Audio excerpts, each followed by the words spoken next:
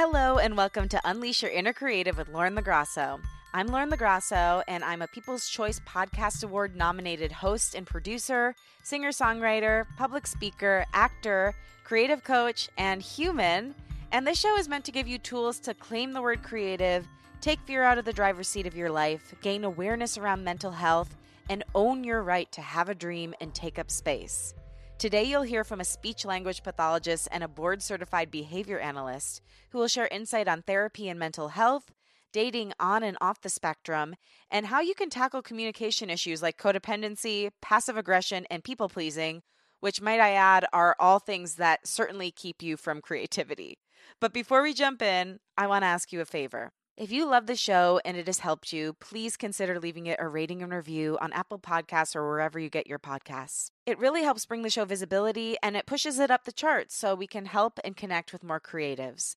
Also, consider sharing the show on your Instagram stories or Twitter. Tag the guest, at Unleash Your Inner Creative and at Lauren LaGrasso, and I will repost to share my gratitude. Now to the guest. Today you'll hear from Dr. Ali Arena. She specializes in working with people who have autism and even does what's called neurodiverse couples counseling, where one partner is on the autism spectrum and the other is not. Along with her expertise on the dating intricacies of people with autism, she also does counseling for individuals who are not on the spectrum, who just struggle socially. I wanted to have Dr. Ali on the show because on some level, we all struggle with our relationships and social interactions. Regardless of who you are, the pandemic has undoubtedly affected your social life and the way you connect with people. Dr. Ali is here to share the way you can express yourself most authentically and the way to engage in truly healthy relationships. Now here she is, Dr. Ali Arena.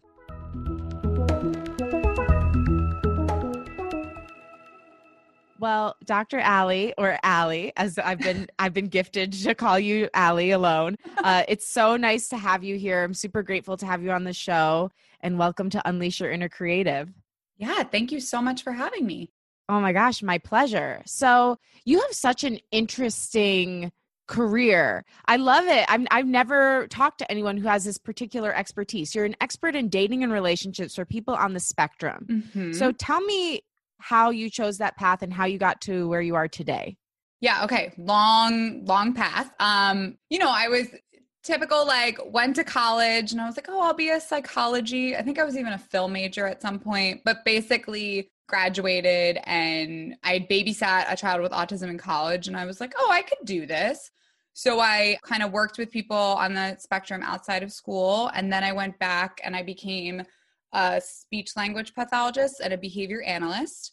And during those times, you could work on lots of different things, obviously, as a speech therapist, like an R sound maybe, right? But I kept being drawn back to people on the spectrum. And I found that I loved the social component. So I like the social component in anything, right? Like I love the dating shows because I love the dynamic and the communication. And that's really what I was drawn to. And a lot of them would be like, how do I do this in dating? Or like, I think I have to masturbate, but like, what do I even do there? And I was like, oh my gosh, no one's talking to you about this. Like, this is just not something. And that's a lot of disability culture kind of acting like that people with something else going on wouldn't be dating, which is not a reality at all. So when I decided to go back for my doctorate, I really just wanted to look at social skills and dating and being on the spectrum and sort of what was happening there.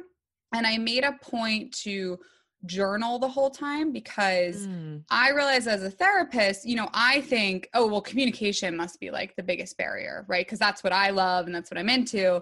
And that did come up, but that wasn't the only thing that these individuals were concerned about. So that's kind of how I started on this path. And then from there, I've been doing lots of other things with people on the spectrum and those who are just want help socially.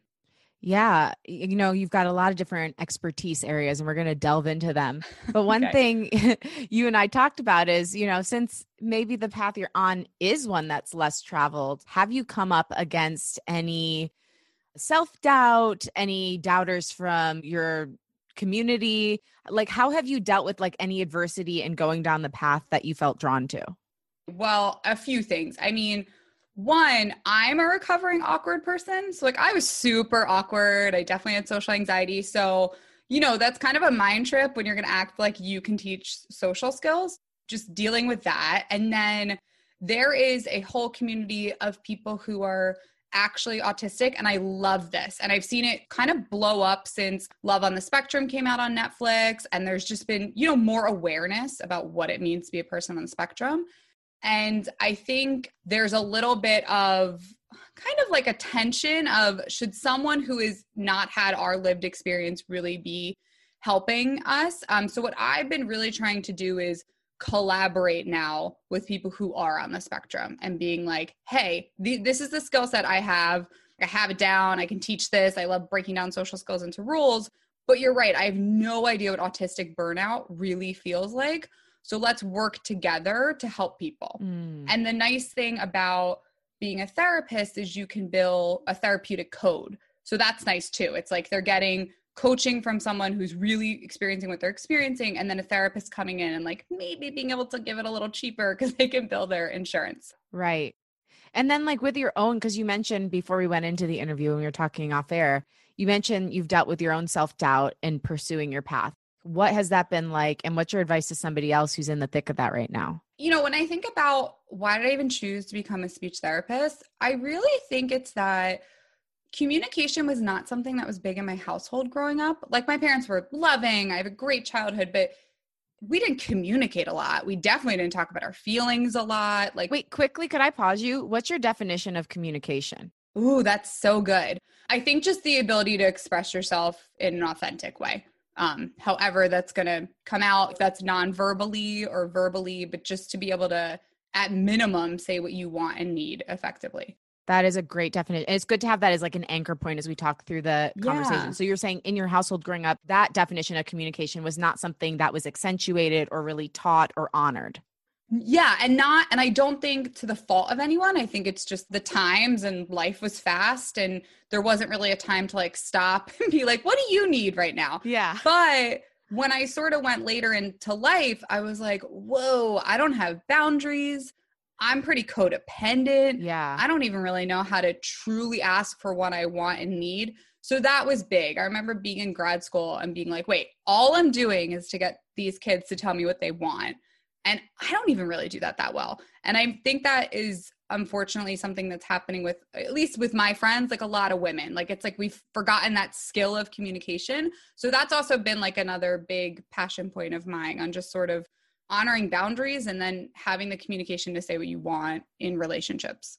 Yeah. So I really relate to what you just said. That was why I originally got into therapy when I started going. I was in my early 20s and I realized like, oh, I have like really codependent relationships with certain members of my family. Like totally. I have no separation between myself and other people. My worth is tied up in only things that are outside of me. Yes. And so that's like my lifelong journey is to, keep learning and unlearning these relationship and codependency issues and boundary or lack of boundary stuff. But anyway, for someone who is like we were when we first started to have this wake up call that we need to start to have boundaries in our lives, like what was the first thing you did to start to learn what that word means? Like that word wasn't a word that was used when I was growing up. Like you just did whatever someone asked of you all the time. 100%. And I grew up in a family where there's not boundaries. It's a large Italian, Irish, like we're Italian. Yes. Okay. You get it. Yes. Okay. Paisana. So yes, exactly. Within Italian culture, it's just like everything is fucking assimilated. 100%. There's no separation. And if you bring a separation, it's like, why don't you love your mother? Oh, hello. Imagine moving from New Jersey to California. That was not well received by anyone. Girl, I moved from Detroit to California. There you go. I feel you. First person in my family to move out of state. No one liked it. It was not a lot of support. And now my little brother's here. He's not little. He's 29. But when he moved, it was like, oh, that's so great. You're going to go be with your sister. And I was like, oh. So yes, I totally get it and hear it. I think, well, one, I went to therapy. Yeah. So again, also in my household, therapy wasn't really talked about. And I think that's just part of the culture. It's not, It is. Yeah. It's a huge part of Italian culture. I mean, it's a lot of different cultures, but definitely it's like secrecy, keep it within the house. You got a problem, you keep it in these walls. Right. So it's like all about appearances and keeping that up. But in that, we keep squashing our potential and our potential for happiness and our potential for growth and healing these ancestral issues that just keep spinning and spinning and spinning out. Absolutely. So it's like, yes, absolutely. Like I love that. And I just want to highlight that even if your family doesn't support therapy, do it. You will just be so much better for it. And then they will open their minds. It was life-changing. Because also, before you go to therapy and someone is objectively looking at your life, you just develop these stories or explanations or like I didn't even know, why am I so resentful that every Sunday I'm going to my aunt's house? Oh, because I don't want to do it. And I don't know how to establish a boundary that I don't want to eat pasta because one, I'm getting fat and I would rather just watch Bravo and chill out, right? Yeah. So that was big. I was like, oh, these feelings that's resentment. I'm actually frustrated. So therapy was beyond helpful. And I'm still in therapy. I love my therapist. I adore her. I'll be so sad if we ever break up. I feel the same way. She's the one. I always say that. Yeah. And I got lucky. I didn't have to date around. Like I know a lot of people have to search. I had a starter therapist. She was great. She went off and got pregnant, which was fine. And then I had a few flings in between. But once I found Jessica, you were done. I'm a lifer. I'm done. I'm obsessed. I'm doing EMDR in addition. Ooh, I'm interested in that. So for people that don't know, explain what that is. So it's eye desensitization movement, right? And it's supposed to help if you do have trauma of any kind. It's not supposed to bring it up to the surface where you're like, oh my God, I'm dealing with this now. It's just sort of supposed to move it for you. So through therapy, another thing that kind of came up was I have a lot of stuff that I'm just like repressing. I don't even know, like, I'm not even sure where it is, but it's in my body and I'm totally repressing it. And it's making it difficult to honestly really feel like true sadness, but also true joy. Like I'm kind of just hanging out on this neutral plane. And that has been helping so much. It's been so impactful. Awesome. Yeah. Well, I'm happy you found the one. Yeah. Another thing your Instagram bio said that I loved was, I'm obsessed with analyzing patterns of communication and determining if they make or break you. What does this mean? Okay. So two things. I love working with people on the spectrum, but I also have really just been moving a lot of this towards working with women and individuals in general. Like I have a few friends who have ADHD and that totally can be an issue sometimes in relationships. So it's really just looking at, is the way you're talking helping you or hurting you? Are you actually being passive aggressive? Are you not establishing a boundary? Or even being clear?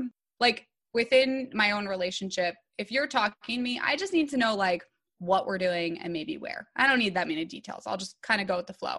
My fiance wants every detail possible. What, when, where, why, how, like projected timeline. But when you learn that about someone, you can communicate with them more effectively. So that's kind of what I mean by that. Got it. And so what would be an example? I mean, that was a great example, but what would be an example of like a shitty communication pattern we might have within ourselves? And like, how do we aim to start to fix it? How can we see it in ourselves before our fiance or somebody else points it out to us? Yeah, I definitely think overall, a lot of people are more passive aggressive than they think. Mm-hmm. And I think the dialogue is a lot like, I'm really kind. So like, there's no way I can also be passive aggressive, but the lack of boundaries. So like an easy one, like, yeah, I mean, I'll drive to the west side if you need me to, but in reality, you don't want to drive there at all. Right. Right. But you're not just saying it. So that's a little passive aggressive. And then another thing that some people do is they'll say the truth, like just, I'm going to tell you the truth. I'm going to tell you what's up. And I think people need to sort of check and say like, okay, is it true? Is it kind? And does it actually benefit the person you're saying it to you? Or are you just expressing truth to say it? And like, it's not going to land well with the person you're saying it to. So really looking at why are you even communicating it? Right.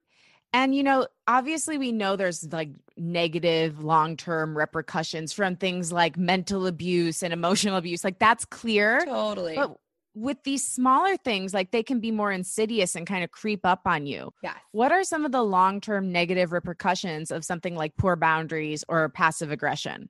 I mean, I think you eventually flip, and whoever you're flipping on didn't see that coming at all, right? You're also probably going to get pretty resentful of yourself and maybe not even know why. Like, why am I so annoyed? Why am I so overscheduled? Like you kind of just hit a moment of anger. And for some people, that's the moment that things change. And for some people, it's just a little chip on the iceberg and it takes a long time still. It's hard to undo a full schedule that might have happened out of people pleasing, right? That takes a long time to pare back. Yeah. How do you start doing that? Just getting really clear, going back to like what you want and need. So I should say, I used to hate when people said that. I used to hate when people are like, do a vision board, like find your values, dream this up. And I was like, I don't get it. Like, I don't even feel those things. So one, like if that's you, really go to therapy, talk to someone, maybe work with a coach, like try to get those things figured out in you, because it's going to make it easier for you to establish a boundary, because that's hard to do if you're not even sure what bothers you, or work backwards. Okay, why am I always so annoyed at this person? They're obviously asking me to maybe do something I don't want to do and I can't even express it yet. So looking at it that way too. And then, I'm recently single after being in a relationship for I keep saying recently, it's actually been like a year, but like we didn't have a clean break. So it still feels pretty recent. And I've been kind of interested in some of the bad communication patterns I've seen from men that I've been talking with, not recently, but like in the past few months. And so I wonder, because I'm like, am I being overly brutal? Because I think because I was in such a long relationship now, I'm just kind of like making cuts sooner than I would have in the past, as far as like whether or not I keep dating the person. Right. This is like a wandering way of asking, if somebody you're seeing or even in a friendship has a bad communication pattern, we can definitely set boundaries with them. But at what point does the onus get put on them? And like, should we just cut the cord with that person? Yeah, I mean, I think you got to see like, is that something you want to deal with, right? So like one of my friends is recently dating someone and he has ADHD and he's just not a really good planner and he doesn't communicate that well. And I think it's just for her being like, all right, can I deal with that? Is that something I'm going to be able to like go with the flow on? Or is my personality pretty type A and I need that structure? That's something to look at too. Like, where are you able to wiggle and where are you not? And I do think if someone's not upfront, at least attempting to communicate, or you can't like read maybe why they're not, that's not a good sign. Like you should be communicating pretty well up front. Yeah. In this particular instance, it was like I had proposed something to this person and instead of replying, on an iMessage, you can love something. They loved it and said nothing. And I was like, what the hell does that mean? I was like being very forward, basically saying I liked him and he loved it and wrote nothing back. And that is, it's like, come on, I'm going to interpret the hell out of that. I mean, yeah. And it was like a friend who we would cross a boundary with. So we, as in me. And so at that point I was like, okay, I'm just never going to mention this to you again, because clearly it's off the table. And then weeks later, I found out like he just didn't know exactly what to say. And he felt the same way. But it was like, how would I have ever interpreted that from loving it? Ooh, that's hard. Yeah. And well, I also think, and I'm by no means like an expert in this, but there is something to say about like text communication. I mean, kind of just sucks. I really do advise people as much as possible. Like, I know we're in a pandemic now, but like meet the person in person, because some people really are just bad texters and that's not something they plan to improve. And if you've met them a few times and then you see like, oh, wow, they don't even text people back like their own friends, like that's just them. It's a lot easier to be okay with how they communicate and know it's not personal. Totally. Yeah. And I think it spoke something to like where the relationship was at, that I felt like I needed to do it via text versus like calling or whatever. So yeah, good note. I would love to like jump back to like talking about people on the spectrum. So there's been something interesting, and I'm sure, you've been on TikTok and stuff. There's a lot of like women on there who are on the spectrum, who are making videos and talking about how like they didn't know that they were autistic until they were much older. I mean, like throughout their whole childhood, they didn't know. Are there a lot of people, living life not realizing that they are on the spectrum in some way? And how does that affect them? Yeah, such a good question. So women in particular, right now, unfortunately, the norms for being on the spectrum is like a white boy. Like that's kind of what we have. I'm just going to be honest. I think they're working on it. And boys tend to be, more rambunctious. So a behavior of some kind is going to be more obvious. That's typically why they're getting identified earlier. Also, women, regardless of being on the spectrum or not, we kind of learn what we're supposed to do pretty early, right? We'll like fall into whatever pattern we're supposed to do. So on the spectrum or not, these young girls are at least picking up enough to copy what they need. And then what happens is they're in their late 20s, or maybe they go to college, and it's like this mask just starts falling off. And someone's finally like, wait a second. And a lot of them get misdiagnosed with bipolar or severe anxiety, or a lot of them had an eating disorder. So then there's trauma from that. So it's a lot of peeling back. And again, it's because there aren't good norms about women on the spectrum. And we kind of all learn how to mask things. So I'm working with a young girl right now. She's 24. She just got diagnosed. She is studying to become a clinical psychologist. So that's how like enmeshed this can all be, right? And wow, she was just kind of saying, like, it hit her. She was reading stuff, and then she just kind of like asked her brother. She was like, "Do you think I'm on the spectrum?" And he was like, "Oh yeah." So it's funny, like, well, you could have told me, bro. right? A lot of these women later in life, once they dissect their childhood in any way with the lens of like an autism investigation, it's so obvious. And the parents start to be like, "Oh yeah, you did kind of do that, or you did this." So I'm finding that for women, when they receive it, there is at least a little bit of like, "Oh, okay, there's a reason I'm feeling this way." However, there's a lot of demasking and trying to figure out like, well, wait, who am I and what have I been copying for so long? Whereas men, when they're diagnosed later, all I've ever heard is like real relief. And then they just want the rules. Like, okay, so I'm socially awkward. This is why. What am I supposed to do to then not be, basically? Like, that's kind of how they look at it. So it just depends. And then I have couples who, a husband, it's typically the husband, obviously it could be the wife too, but this is just what I've worked with, gets diagnosed later. And again, it's significant relief within the marriage of like, oh, okay, that's why you're doing this behavior. However, then there is a lot of therapy on figuring out how you sort of manage that behavior now, right? Like, how are we going to work through this together? Yeah, that's so interesting because from the outside, the only thing that's changed is you now have this diagnosis, right? Like you're still the same people. Right. But like, how does that manifest? Like, how have you seen it work out with those couples? So one, neurology is at play now, right? So it's not like, oh, you're doing this thing that annoys the crap out of me. You're doing this because your brain is wired a certain way. So I do think that's helpful, just that like reframing. At the same time, though, there's a little bit of grief that happens in like, oh, wait, so I am with a person that has a differently wired brain. So then do I always have to just do what they want, right? So there's the whole navigation of how do you handle people with two different brains, basically. So what I work on a lot is like some rules. So maybe if your partner hates going to weddings because they're overwhelming, they're loud, you have to talk to a million people, you guys can come up with a reason that he's not going that works for both of you. Or maybe he goes to one wedding a year. Maybe your partner gets overwhelmed when you give too many tasks, so you're going to learn to only give 3. On the flip end, maybe your partner never asks you how you are. We're going to have a rule that every day he just comes to you and says like, how's your day? And then literally is going to listen for 3 minutes about whatever you want to talk about for the day. So it's just adding in rules. Mm. What do you think that people who are not on the spectrum could learn from people who are on the spectrum about creativity, about life? That's such a good question.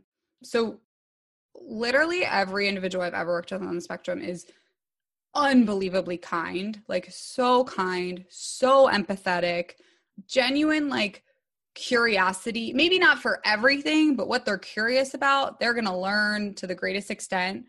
And they're all very socially just, and they look at it just in a very pragmatic way. Like let's say whatever people's opinion are about COVID. If I was talking to someone on the spectrum, it's just super like, yeah, it's science. There's a disease, so wear a mask. And it's kind of like there isn't room for other thoughts and opinions about We should all be like that. Right? Like it's just super, or like what happened with the Black Lives Matter movement. Like, yeah, that's really wrong. How is that still happening? Like it's just very pragmatic and sincere. And they love to learn all the stories around that, but it comes back to just right and wrong, black and white. I don't understand why we're debating this, basically.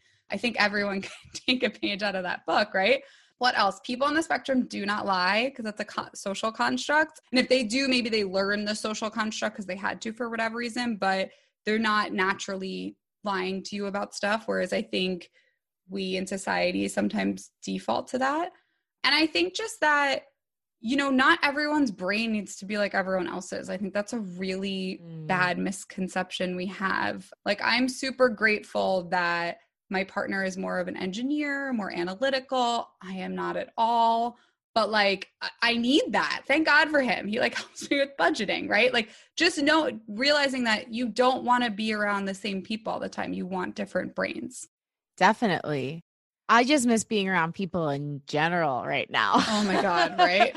And I know one of the things that you can really speak to is like Zoom and Zoom fatigue. And I'm curious, like how obviously that's affecting people on the spectrum, but just in general, like how is that affecting us, our relationships, the way we communicate? What have you seen? Yeah. So for most of my people on the spectrum, they seem to be liking it just because I think it takes away a little bit of that extra anxiety of, like entering a place and seeing people in person. I've definitely seen more connection there. However, even they are burnt out. I think everyone's just over what this reality is. Mm-hmm. It also has given them perspective that as much as they kind of hate small talk, they do miss a little bit of that. Oh, there's a person that's going to talk to me and have interaction with. So for them, even they're hitting capacity. And then I just think all of us, I mean, I was really feeling it these past 2 weeks, like just such frustration or like I was okay. Like I did the holidays and then January I was kind of relaxing from the holidays, but now it really hit me again. I think it is affecting I think it's affecting kids. Honestly, like I just see the children I work with and it's so hard on them. Like they just want to be active and with their friends.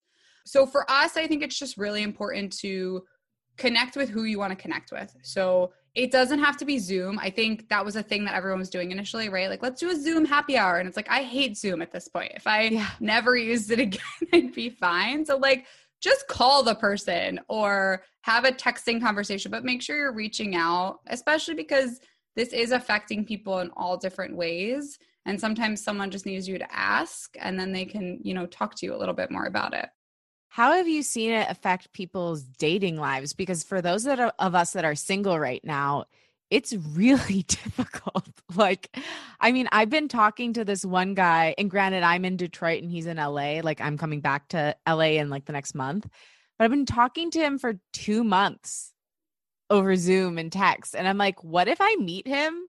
And it's just like, I know. And in one way, it's cool because like I already know him so well before I'm even meeting him. I feel like we're back to like Jane Austen days where we're like corresponding with each other. Or you're like instant messaging every night and like. Yes, exactly. But how have you seen it affect people's dating lives? And like, how do you think it will affect the trajectory of relationships? Yeah, I mean, I definitely, to your point, I think that's the biggest complaint is like, I'm talking to this person and they seem great, but there's nothing. You need to meet the person, for lack of a better word, right? You need to see their vibe. You need to see if you're actually really attracted to them. So it is like you're extending that. And in a way, you could not be wasting time. I think you enjoy talking to the person. But in a way, if you meet them, you're like, well, great. That was 4 months that I spent talking to someone. So I hear that in some ways. So I think it depends on who you are. A few of my friends have found relationships in this time because they are a person that takes a long time to open up and they like the conversation and sort of that it was imposed. But my friends that are more active and want to get out there are hating this. They're really not enjoying this dating time. And how I think it's going to affect things. Well, one, if you met during this time and it's working, I have a feeling that you have even a better chance of it being long-term because you're going through a huge major event together. And I think that bond is something really powerful that other couples won't have had, right? They might be, there's people who are married with children. So I feel like this is going to be a moment where they look at their kids' lives particularly, right? Not necessarily their initial dating. So that's really cool for a couple. And I just think it's giving people, I know a few people who moved in during this and already moved out. But in a way that's great. It's like, wow, we did it. We tried it for a month and it's not working. And it's okay because apartments are so cheap right now that we're going to move out. So yeah, I guess there's pros and cons. I've seen so many people break up during this time. I have 2 marriages end. Yeah. I mean, this past year has definitely been a challenge in my relationship. And it's really challenged me to get like really clear on how I'm communicating and just taking time to be present. I would say that's really good advice because you're always with your partner or person or roommates or whoever now. You forget that like we used to walk in and out of doors and like say hi to each other, right? And really like, maybe stop for a second. And if you're not doing that, you're going to feel the effects of it at some point. I know you're in therapy and doing all those things, but how have you been like reflecting on your own communication during this time? Are you journaling? Like, what are you doing to really stay present with that? Well, one of the things was definitely a lot of fights. I was like, all right, well, something's happening. It can't all be his fault, right? I disagree. Not kidding. Yeah, right? No, but like reflecting on that, a lot of fights. I am a big journaler. And that was another thing I initially hated. Like, I was like, this is so annoying. Why does everyone ask us to do this? But it really, finally, I like had, whatever moment, and now it's clicked. Big journaler. And then I just love learning. So I'm taking a relationship and sex certification course right now. And I've really been trying to apply anything I'm learning from there sort of in my relationship. My poor partner, he's like getting experimented on without knowing it. Aren't they all though? I mean, Yeah. At least yours is based in some sort of credential. Right. Most of us are like doing some astrology voodoo on them and they have no idea. So yeah, exactly. I respect it. I appreciate it. A big thing that we talk about on the show is taking fear out of the driver's seat. We may not be able to eliminate it completely, but at least making sure it's not making decisions for us, that we are the ones that are sitting in the driver's seat of our own lives. How are you currently working on taking fear out of the driver's seat of your life? And what are your tips for others who are working toward the same? Fear dominated me for a long time. Fear of disappointing my family, fear of disappointing other people, fear of just not doing what you're supposed to do. So I think one of the big things for me was really moving. Like, it sounds small, but just the physical movement to another place made a really big difference. And then I try to now, when I wake up in the morning, ask myself, what's going to bring me joy? And then what am I really avoiding? Because that's typically an anxiety, fear-based thing. Ooh. Yeah. And I will try to do that. And it's typically something like so dumb. Like, I avoided calling the gynecologist for literally 2 weeks. Like, why?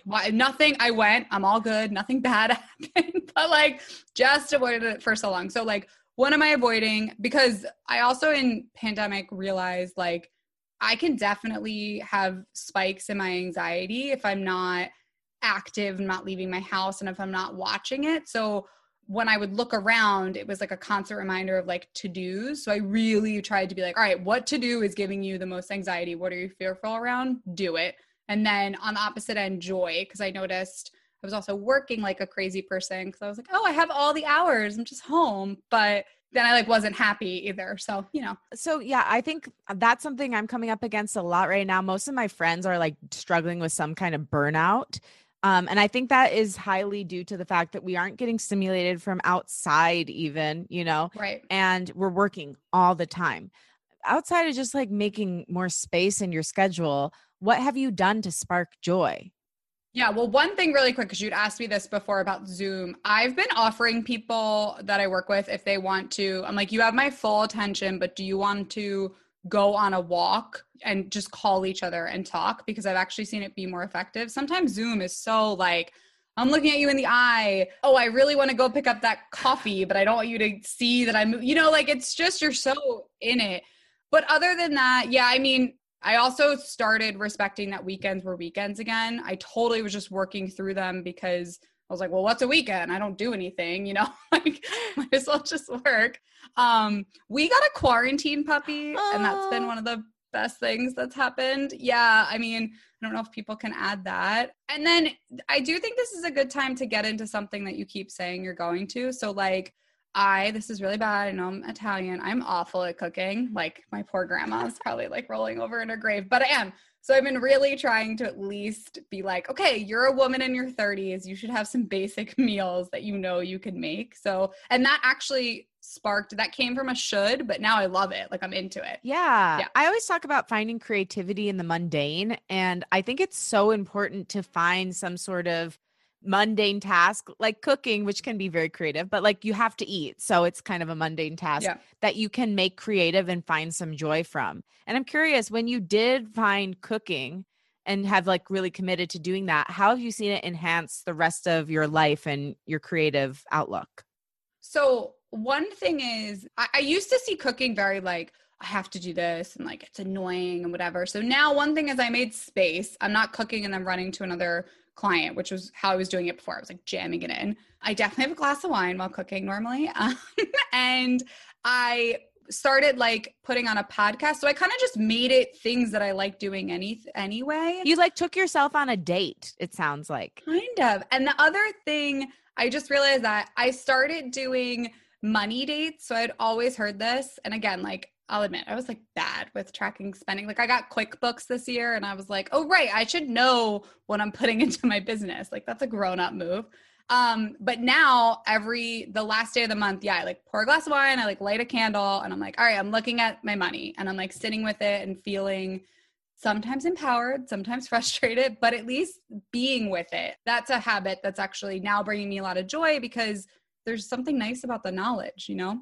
Yeah. And I think it goes back to your statement before of burying your head in the sand. What am I avoiding? You're avoiding it because of some fear. And usually the fear isn't real. And if you actually can confront the fear, you can get on the other side of it, which is empowerment.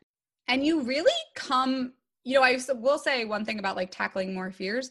You just come out of it like, I want to say the word sexier. I don't know why. Yeah. You're like, try me. Yeah.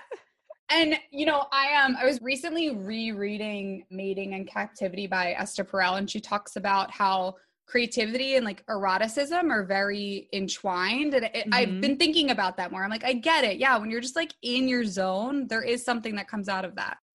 Well, and to get into the woo of it all, it's the same energy center in the body. So I think it's the root chakra is responsible for both creativity and sexuality. So if you're shutting yourself off from either one of those, the other one's going to be hampered. So it's really cool that you're kind of experiencing that firsthand.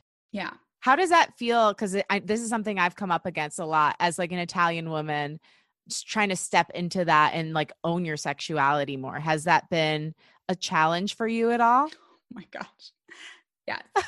I mean, like grew up Catholic. I went to Catholic University of America for my undergrad. Like you went all in, girl. Yeah. There's like full all-girl Catholic school, like did the whole thing. And again, like I don't even consider myself Catholic right now. You're always Catholic. Good Exactly. luck rooting that one out. Oh, but like, you don't realize how much that stuff just sort of like seeps in there. Yeah. So that's definitely been interesting. And even just speaking with, my family more about these like woo-woo concepts, right? Like that just doesn't land. So I'm sort of learning like initially, when I went through therapy and was learning all this stuff, I wanted to like impose it on people. That's not what you're supposed to do at all, right? Like that was a little bit of a journey. Well, then that's like a part of codependence too, right? Is like once you learn a tool and you're like, you need to do this now. Yeah.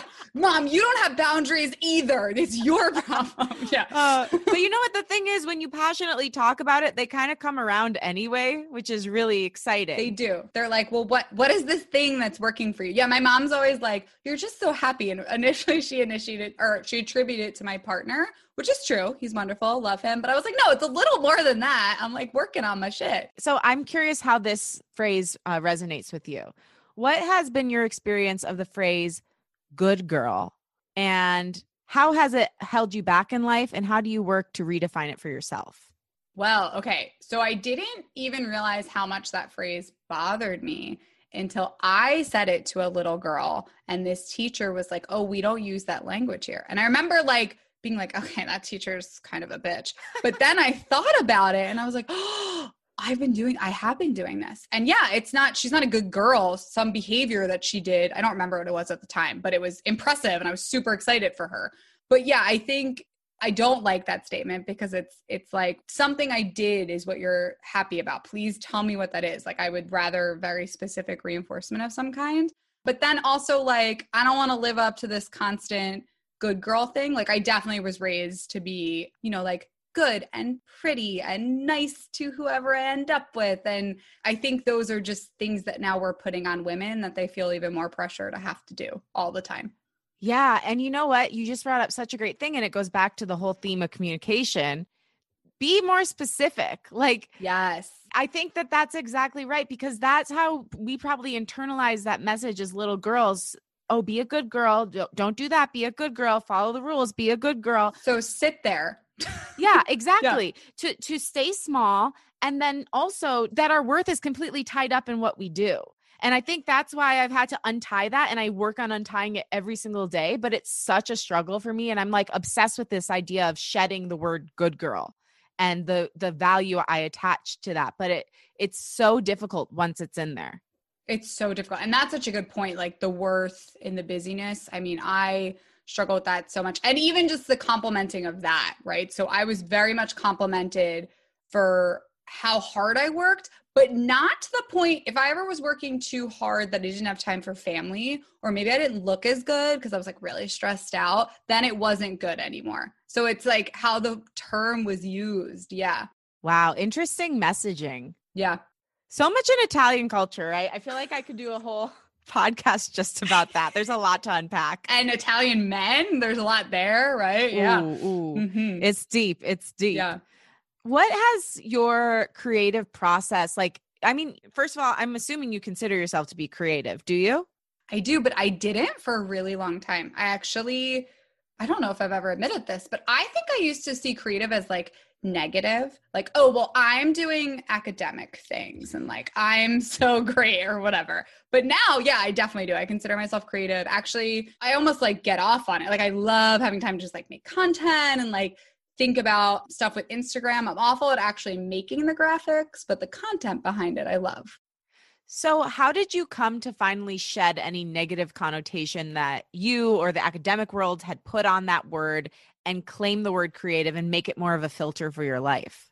Well, living in LA really helps, just because most people here are coming from that lens. Land of the woo. Right. Yeah. So like, that's really nice that everyone here is going to understand, appreciate what I'm doing. I also think my partner, like I was saying, is an engineer. He's also super like rigid. And the fact that he's so supportive and kind of gets it, that is a nice lens for me to be like, okay, yeah, I must be doing something that feels a lot like me because he's so supportive and now my family is. So yeah, there's a little bit of codependent needing to get some approval, but that was helpful. And then just feeling into what works for me, you know, like I'm currently a speech therapist at a school and I hate it. I love speech therapy. I love my kids, but like 9 to 5 school bullshit, like it kills me. And I think really leaning into that and learning like, yeah, that's just not you. You're not going to work in this structured kind of environment and being okay with that.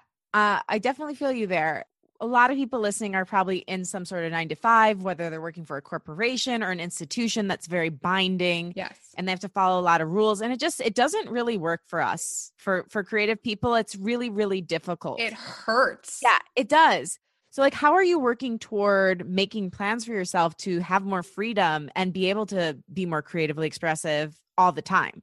Yeah. I mean, eternal question. I think about it constantly. And then I go kind of back and forth with like, well, I think I want to have kids at one point. Are you supposed to have a 9 to 5 to have kids? You know, like all that dialogue that I sit with. But I think really leaning into what people are even asking for. So one cool thing that's been happening is either the women I work with on the spectrum or not on the spectrum, men, you know, just individuals, right? They've all wanted more group and accountability. And I've been loving that. So like forming things that work. I also just think being really honest with where I am financially, what I actually need financially, and then working backwards and seeing maybe it is that I'm at more of an institution or, you know, whatever, like 1 to 2 days a week. But then the rest of the time, I know I have the capacity to create and enjoy. And I think just leaning into what I care about and what message I want to deliver. And this is very woo-woo, but the abundance and the people have been coming in. So just being really honest, present, and like heart-centered about what I'm doing.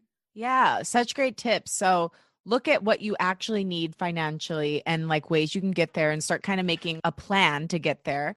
And then, you know, if you have to sidestep, like you said, like maybe you're not going to like completely go off on your own and be an entrepreneur right away Right. for all your income, but maybe you can do some freelance stuff and kind of supplement your income that way. At least that way you're not completely beholden to a system and you have options and flexibility.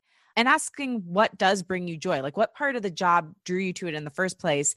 And is there something else you can do that brings that piece out more of the time? Yeah, like within schools, actually, I just got asked if I wanted to consult on development of social and emotional curriculum. Like, yes, that is my jam. And I also like it because it's like, I wake up at 5 a.m. Like I'm one of those people, but I can go sit and like write a PowerPoint at 5 a.m. and then have to meet with them at 1 p.m. and be fine because I knew I had that obligation. That's easy. So yeah, feeling into what works for you. And I think, I think the entrepreneurial journey is such an interesting one that people get wrong a lot. They're like, oh, I'll just get to this place and it will be easy, or just do this thing and then it will happen. And it's not only is it just constant change, but like your shit comes up all along the way. Like just even going on Instagram, I hated it. I was like, oh my God, like I sound stupid. I don't look good. What if someone said my content doesn't make sense? Like, I mean, all your stuff comes up. So I think, if you're going to jump in, be ready for it to not just be financial and business, but emotional. Like there was a point where I wasn't working out because I was working so much. Like you really got to be ready to do all the things and see what works for you. Yeah. How have you dealt with any of the criticism that comes up? Have you had any come up, and like how have you moved through it to keep putting content out there? So I haven't had much, knock on wood, but I have had people reach out. So in the actually autistic community, most people do not like Autism Speaks because Autism Speaks is from more of a medical model. And it kind of, when it initially started, was around the fear of having a kid on the spectrum and like how to help your kid on the spectrum. Oh. So just like with a lot of big organizations, they don't actually think the money they're getting is going towards the right things. I feel like people have said this about different charities. So one person had messaged me, I didn't realize this, like in like 2017 or something, I had put up like, Happy World Autism Day, like some cheesy, stupid thing of me when I was like working at a children's hospital. And this person, they went back to 2017 on Instagram and were like, I can't support you because you support Autism Speaks. And I was like, hey, like, thanks for calling me out. I honestly didn't realize that was up there. I've learned a lot since then. And I realized like that actually doesn't work for the community I want to support. So I try to be honest, but some people just want to say things to say things. And I think this is important for a lot of people in society. If you're wrong, like own it. Just admit it. Yeah. Yeah. Like it's okay. It's so much worse when you dig in and defend yourself. It's like the worst thing you could do is hurt someone and then be like, here's why I didn't actually hurt you. Yeah. Own it. Just own it and learn and move on. One thing that's been happening a lot, in this time period of some fights with my partner, I've had a lot of shame come up, and it took me a long time to realize what that was, why I was immediately becoming defensive. So I think just sit with it. A lot of times, if people are pointing something out to you, it's not that you're necessarily automatically wrong, but they're touching something that matters. I'm sure there are just people being mean, but most of the time someone is at least pinching the surface of something that you could look into more. How do you deal with that shame voice when it comes up? So one thing, this is like a communication tip. For a while, I would just kind of like, be walking downstairs. I'd be saying hi to my dog and I'd be like, oh, Sebastian, we should cook, Mexican tonight or whatever. And Sebastian's your fiance? Yes. Yeah. And I wouldn't even wait for his response. I'd like be in my head, whatever. So be present when you're going to have a conversation. And the other reason to really be present is if someone's going to say something to you that might upset you, you need to be in a place to take a deep breath. We've done a lot of work where I've said like, I'm a freezer. If I'm truly upset or like shocked, I really freeze. And he used to see that as insulting. Like I wasn't listening to him. I sometimes even like uncomfortably laughed. Like, I really had to get pretty vulnerable with him. Like, This is what's happening. I swear this isn't about you. So being able to communicate that to like, hey, actually, I just need like 2 minutes and then we could talk about this. And now he will call me out if I'm being defensive in a kind way though. For a while, it was a little bit like, I don't think he was trying to be mean, but it came across even like it made me more defensive, right? Because I felt like he was digging at me. So we've done a lot of work with that, but taking a deep breath and then reflecting. Like a lot of the times my partner isn't wrong, but he hasn't considered the whole thing. And maybe I didn't communicate something initially, which is why he came to that assumption. Yeah. Very good. Those are great tips. Yeah. So to wrap things up, I really believe creativity is deeply connected to the inner child and the little kid who was pure and open-hearted and just wanted to like play with their crayons before the world had really gotten to them. And I'm wondering if you and your younger self were standing in the same room and looking at each other, what do you think she would say to you now and why? I think you're okay. I was a very nervous kid. I was nervous I was going to upset my parents or whoever. I wanted to impress everyone. So just really like, you're okay or you're good enough. Mm. And what would you say to her and why? I mean, probably something similar, like you're okay, go play, or like, it's so hard. I mean, a little kid. So one of the things is my mom was pretty OCD. So stuff had to be like cleaned in a certain way. So I kind of would like ignore the fun of toys because I'd be so worried about making sure they were like away a proper way. So, just like have fun, really just chill, be a kid, run around, enjoy yourself.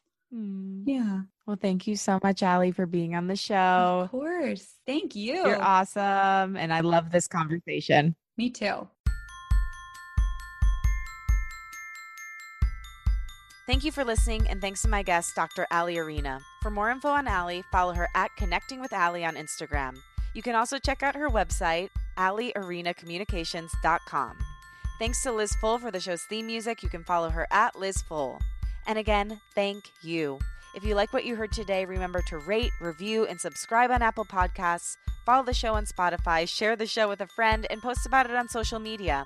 Tag me at Lauren LaGrasso and at Unleash Your Inner Creative, and I will repost to share my gratitude. Also, tag Dr. Allie at Connecting with Allie so she can share too. My wish for you this week is that you learn to set boundaries, or at least take a first step toward that, because I think that is the key to so much happiness in life. That you ask yourself what you're avoiding and whether you're expressing yourself authentically, and really remember that empowerment comes from knowledge. I love you and I believe in you. Talk with you next week.